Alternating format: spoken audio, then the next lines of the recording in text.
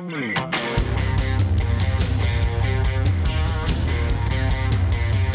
to ContenderCast, a global leadership and consumer industries entrepreneurship podcast centered on shining a light on bright ideas. And now, here's your host, Justin Hahnemann. Thanks for listening, thanks for tuning in, thanks for downloading, thanks for subscribing and following. It's Justin Hahnemann, the ContenderCast. We're shining a light on bright ideas. We're in the food space today. I can't even wait for you to meet my guest. He's not only known in the food space, but he's been a successful entrepreneur in this food space. Now he's a multiple entrepreneur in the food space, and we are going to dive into some of his lessons learned and his great stories, and I just can't even wait. Dave Zilko, CEO and founder of Skinny Butcher and the former Garden Fresh Gourmet founder. Dave, it's so great to have you on the podcast.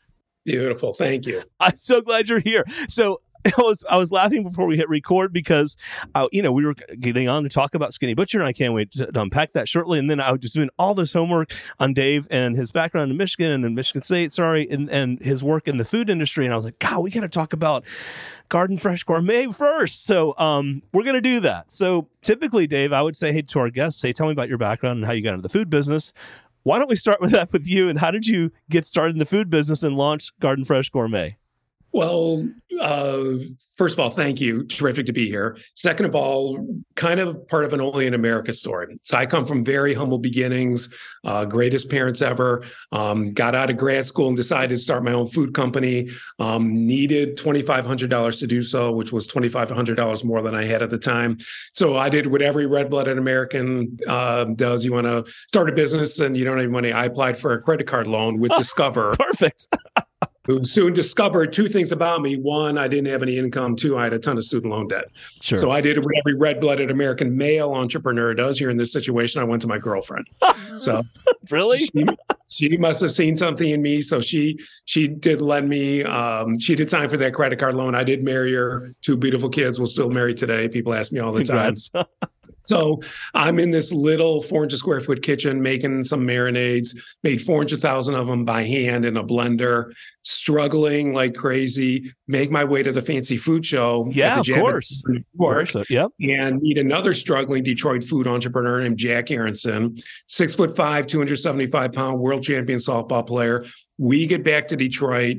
He's telling me about his adventure, $450,000 in debt, had to declare bankruptcy to hold on to his lease, taking the bus to work because his car got repossessed. Literally out of desperation, he told me he was trying to pay his electric bill. He pulls out a 5-gallon bucket.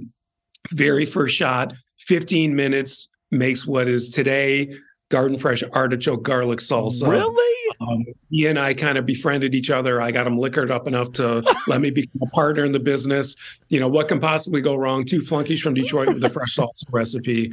So the goal was to get the company to 10 million in revenue. We got it to 110 million. By this time, we're media darlings. And I got invited to speak in an investment banking conference in New York, Marriott Marquis in Times Square. Sure. The guy who came after me happened to be the vice president of mergers and acquisitions for the Campbell Soup Company. Yada, yada, yada. We sold to Campbell's in 2015. So you blew through the whole story in 3 minutes. All right. So I'm going to ask you a couple of questions because, I think our audience is like, oh my God, this is amazing. Okay. So you're barely making, how long to get through that period of, you had all of these, you had been making 400,000 or whatnot, in the kitchen, to get from that to something that was product ready? So I spent 11 years in the marinade business. I bought a mustard company, and then I met Jack Aronson. So I refer to that as my lost decade because I made a lot of mistakes. Sure. Jack had a couple lost decades before he met me. And then we spent about a decade building Garden Fresh. Got it. Okay. So guys, everyone listening, let's remember 10 years, barely making it. 10 more years building, right? Now I'm guessing you found some early success once you guys got together and were working together. What was there a point when you knew, okay, we got something more than just the, breaking even? So our instincts at that time told us that Jack created an incredible salsa. Got it. So we were winning on flavor profile. Got it. I brought in my creative director, and we eventually made him a partner at Garden Fresh, and we really got our branding right. So, when you're fresh salsa from Detroit, you've got to be the best product on the market. Totally. Full stop. Right. I mean, for the first 2 years, I got laughed at all over the country. You're supposed to be making cars in Michigan. Whoever heard of salsa comes from Detroit? Right. So you better pretty damn well have the best product, when you're salsa from Detroit. And I define best product by winning on branding, winning on flavor profile. All right, cool. So I think to everyone listening, they go, got it. It has to taste like I love it. What do you mean by winning on branding? So we had a really pivotal moment in our partnership. I said to Jack, hey, you come up with this label in the back of your restaurant. It's fine, but it's not going to meet our needs. So I brought in a creative director and said, we got to change our branding. I'll never forget this. We were around a card table. We didn't have a conference table. And Jack said, let's focus on our product attributes. We're high in lycopenes, 10 calories per serving, fat-free, all natural. And my creative director and I, he's brilliant. His name is Mike Griffin. He's still with us today. He kind of said, guys, we got to focus on the use occasion. Chips and salsa are something people treat themselves to. Totally. This is something that puts a smile on their face. Right. So they're not worried about the calories. We came up with this festive, vibrant, we internally refer to our brand personality as a party in a cup. And that was gave us our guidance to have this wonderfully happy, festive, vibrant, alive packaging that just spoke to the consumer at the point of sale. And just compelled them, because people buy food with their eyes. So it compelled them, hey, this looks really fun. I'm going to try this. And because we're winning on flavor profile from there, once they tried us, we were off to the races. Wow, amazing. When you start, okay, so again, was there direct to consumer at this time, or were you really trying to get into retail? You mentioned the Fancy Food Show and other shows like that. Were you getting into retail stores, or were you doing e-commerce? And where was e-commerce then? It was strictly retail. There was no direct to consumer. We were fresh salsa, which means we're refrigerated. Got it. So okay. Shipping a 6-pack is $100. Wow. You got to pack it in dry ice, the whole 9 yards. Got it. Makes sense. Okay. Wow. Amazing. And then, as you got to the fast forwarding, Campbell's is interested, and then you sell for like $250 million. I mean, so during that process, did you think, wow, I mean, how did you work through that and decide to sell? Like, what did that look like? So it was a very interesting process. We did not have an exit strategy. Jack was about a decade older than me, and our exit strategy was however he felt when he was 65. So got it. Okay. When I started talking to Campbell's, it took me about 2 months to convince Jack and his wife Annette, who co-founded the company, that, hey, we really need to take this seriously. Jack said why. I said I thought as a group, we had taken the company as far as we could. A, and then B, I thought, the market was pretty frothy with respect to how food companies were being valuated. So I thought we were taking the company as far as we could, and I liked the valuation that I thought we could get. And I've got kind of an investment banking background. We didn't hire investment bankers. I kind of handled it myself, and we were pretty happy with it. It was a nice day at the office. Amazing. Nice day at the office. Now, okay, coming out of that, a couple of things before we get to Skinny Butcher. We got a lot of entrepreneurs that are listening going, okay, I'd love that one, but there was a lot of lessons learned along the way. I mean, you mentioned the 10 years and then the 10 years and so the decade. Like, what would be a couple of, like, 2 or 3 lessons learned from that experience that maybe you've been able to now apply with your new endeavor?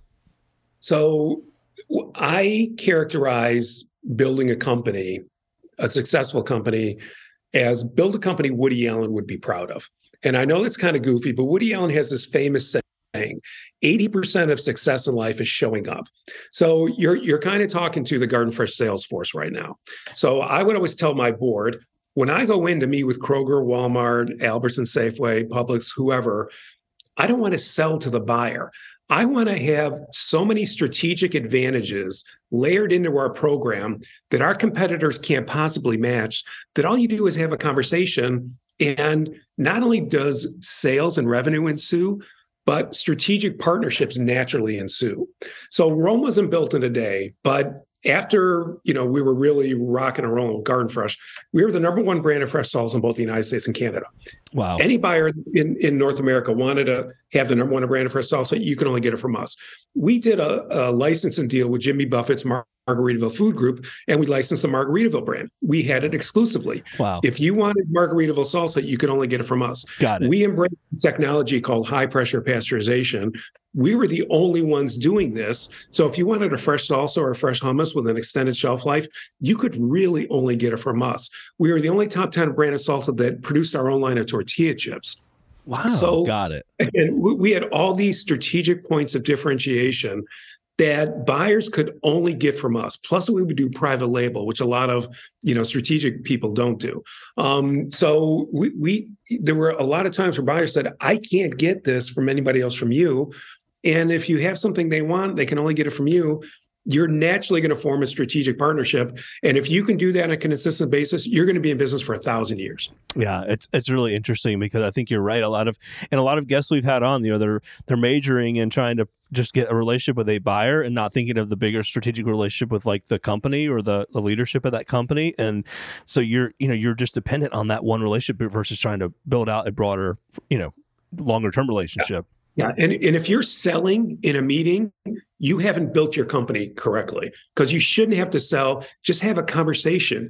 80% of success in life is showing up. Just show up, have a conversation, and you should be able to offer that buyer things that your competitors can't.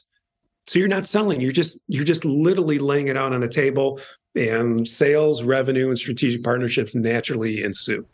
Why? Okay, I'm sure some of our listeners are thinking, great, so you just mentioned refrigerated. Well, I sometimes see salsa in the chip aisle, like on a shelf stable. Like, why did you choose to do that route versus a shelf stable product? So what I tried to do when launching a company is identify what I call the holy grail of American capitalism. Look for an emerging category that's not yet saturated and build a better mousetrap, and the world really will beat a path to your door. So I started a little marinade company on my girlfriend's credit card loan. I bought a world champion mustard company called Mucky Duck, held it for 25 years. It won the world championships of mustard held in Napa Valley, California. I've got a trophy. It weighs more than the Stanley Cup. I was supposed to give it back after a year. I told my loss at a food show. I figure possession is 9 cents of the law. So anyway, you can't get much better than a world champion product. No doubt. What I learned that mustard is a lousy business to be in. It's completely saturated. U.S. households only buy it 2 times a year. The turn is slow. It's kind of boring, it's not. Yeah. Exciting. Yeah. So fresh salsa was emerging when Jack founded this little company in the back of this Bankrupt restaurant just outside of Detroit. So we caught an emerging category that wasn't saturated. We built a better mousetrap. Then we bought a hummus company and we caught that wave. And then we started doing private label and caught that phenomenon as well. So people ask, how'd you guys get from 0 to 100 million in roughly 10 years? We kept catching one wave, fresh salsa after another, hummus after another, private label. And if you can, look for if you can find that holy grail of American capitalism, and it's there, and there's always new things that are coming. The wind is going to be at your backs, which is a lot better than in your face. We've had a couple of those, many of those guests actually on this show. In fact, one just recently in the cookie dough. There's that whole category is being reimagined, and Sweet Lawrence is on, and the founder a couple weeks ago, and I'm like, man, she found like a great little niche, and it's exploding. Okay, you also wrote a book on your experience called Irrational Persistence: 7 Secrets That Turned a Bankrupt Startup into a $231 million business. Okay, why don't you pick a couple of the secrets, maybe 2 or 3 of the secrets of the 7 that you could share with our audience today in terms of the book? Yeah, so I already have. One is build a company that Woody Allen would be proud of. Got it. Another one is look for the Holy Grail. The Holy Grail. Yep. But after that, just think of the title of the book. So 9 out of 10 new businesses fail. 90% failure rate.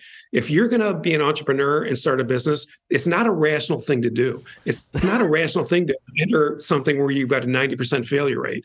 And then after that, you've got to persist. There was a story in the Wall Street Journal a couple of years ago that pretty much any business takes 10 years before it really, really comes together. So I had a lost decade before I met Jack.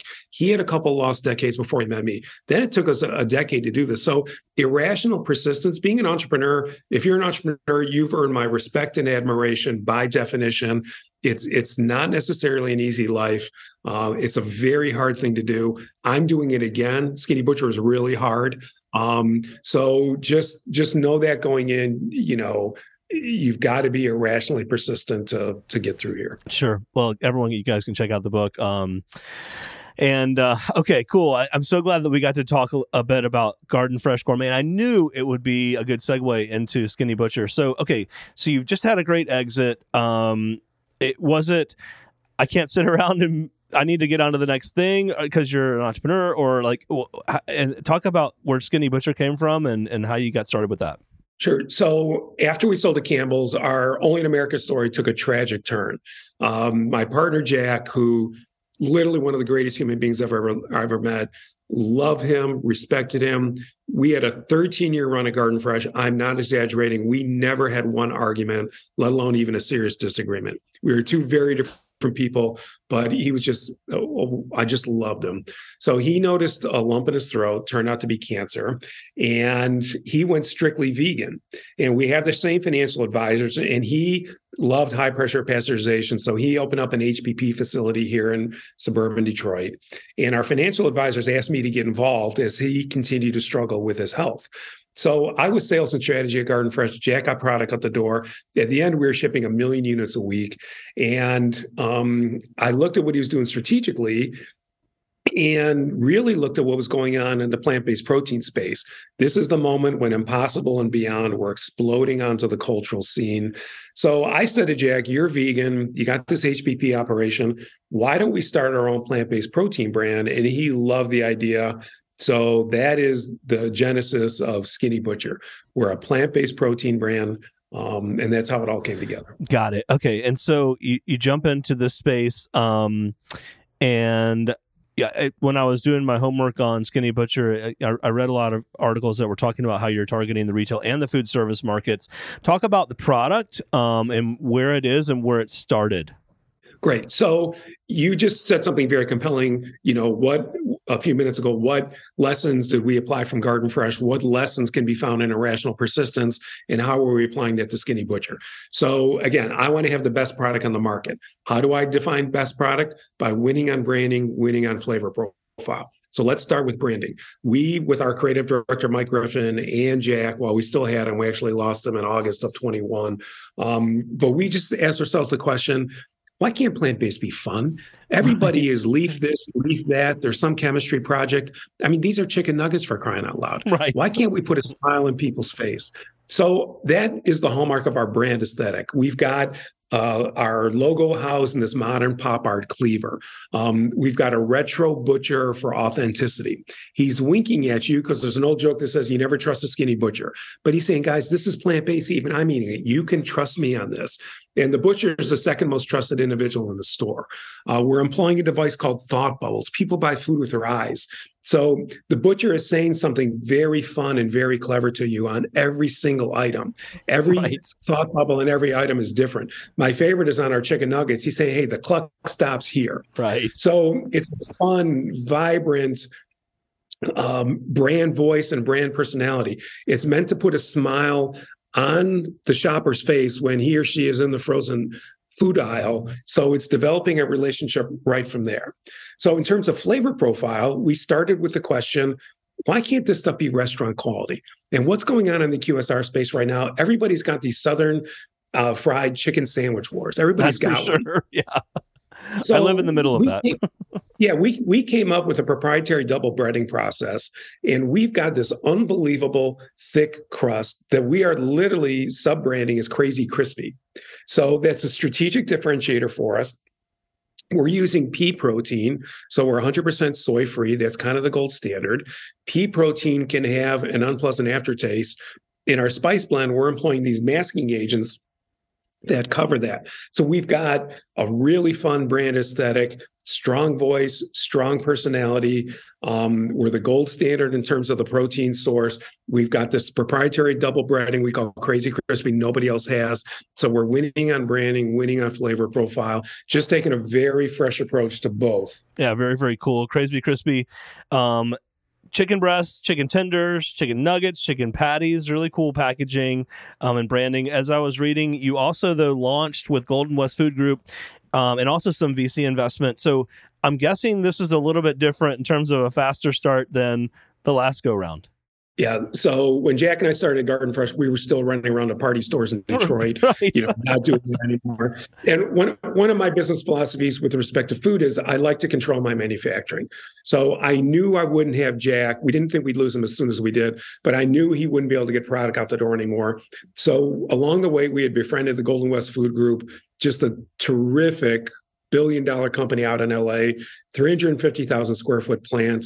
They loved our brand aesthetic and they wanted to be our contract manufacturer. And I said, look, I want to control my manufacturing. I want to be an equity partner with you. So we are very significant equity partners with them. So they have a national sales and distribution network. Totally. I help them when I can, but we've got a national sales and distribution network. We've got capacity. We've got transportation. We have everything down to kind of swing for the fences and go national right out of the gate. Yeah, product looks great too. And when you initially started, did you already have like a concept for the chicken, or did you have to get into like product development? And, what did that upfront time look like?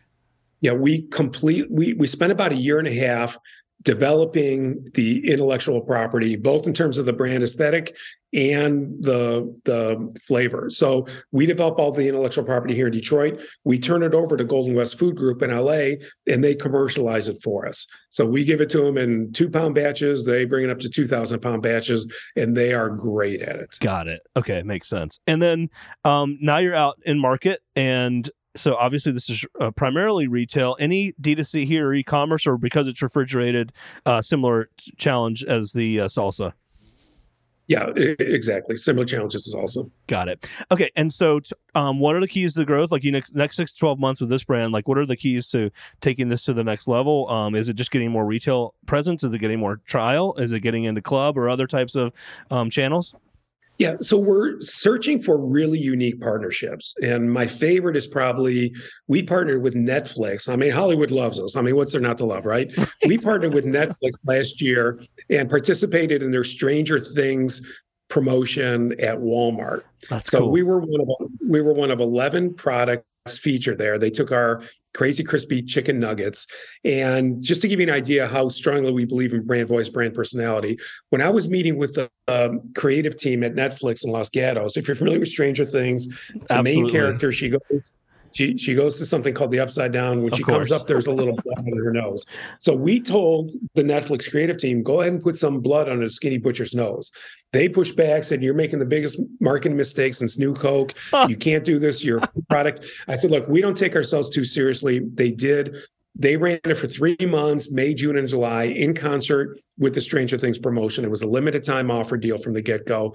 In the month of June, our Skinny Butcher Crazy Crispy chicken nuggets, co-branded with Stranger Things, were the #1 plant-based item in all of Walmart for all of June. So crazy. We look for ways to differentiate ourselves from anybody else on the market, and we've got a bunch more of those coming down the line. That's really, really cool and exciting. You've got 4 SKUs today, I believe. Do you expand beyond that, or do you stick with 4? And how do you think about that from a strategy perspective? Yeah, so I look at ways that we can meet our buyers and by extension, our customers' needs in ways that nobody else can. So we've got some spicy items that'll be coming out probably second quarter of this year. I love that. We developed some fish items, which will probably be coming out third quarter. And we're really proud of them. And we think they're best in class in terms of flavor profile. And again, we think we're winning on branding with our really unique brand aesthetic. So looking forward to them. Man, I love that. What a cool story. And I mean, like we could have spent like an hour just on, any one of these. And so it's so cool to see where you are today and the just the growth. Let me ask you one more question. When you think about the people part of it, you talked about some of your partners, I'll say, in these businesses. How important has that been? And or with other people that you're working with, it seems like that has been a real big kind of foundational element to both of these companies that you've built. Yeah, very true, and a very poignant point on your part. So there's so many disciplines to business, sales, marketing, manufacturing, distribution, product development. Nobody has all the answers. you've just got to surround yourself with people who are going to complement your talents. And Jack Aronson, in addition to being one of the greatest human beings I've ever met, he was an absolute food savant. He loved getting product out the door. He did it at a very high level, always maintain our quality. My creative director, Mike Griffin, is just brilliant. He's a genuine artist. He and I do everything together. And when I say we do it together, I tell him what I need. He gives it to me. Then I tell him how brilliant it is. So you've just got to find people who are going to complement whatever skill set you're bringing to the table. And it's just a big part of being successful. Man, I love that. So great. This has been so fun meeting you and connecting with you and hearing your stories. And we got to have you back on down the road as this continues to grow. And we'll have fun seeing your product and market. Before we go, though, share with our audience where they can find the brands, connect with you, learn more about Skinny Butcher, etc. Beautiful. So we've got a great website called skinnybutcher.com, and we're currently in distribution at Costco in their Midwest region, select Safeway and Albertson regions, Gelson's in Southern California, a bunch of independents in New York and throughout the Midwest. So we formally started launching a few months ago, so we're in launch mode, but I'm really thrilled with the response we're getting from both retailers and consumers. So great, man. Like I said, so great having you on. Dave Zilko, CEO and founder of Skinny Butcher and the former founder of Garden Fresh Gourmet. It's been so great having you with us, and looking forward to having you back. Beautiful. Thank you. The Contender Cast is powered by Contender Brands and is the top global consumer industries entrepreneurship podcast. You can find additional Contender Cast episodes on worldwide podcast platforms, including Apple Podcasts, Google Podcasts, Amazon Music, Spotify, iHeartMedia, YouTube, and other preferred podcast platforms. If you would like to be a guest on the Contender Cast, connect with us at contendercast.com. This is Brian Benson reminding you that every winner started as a contender.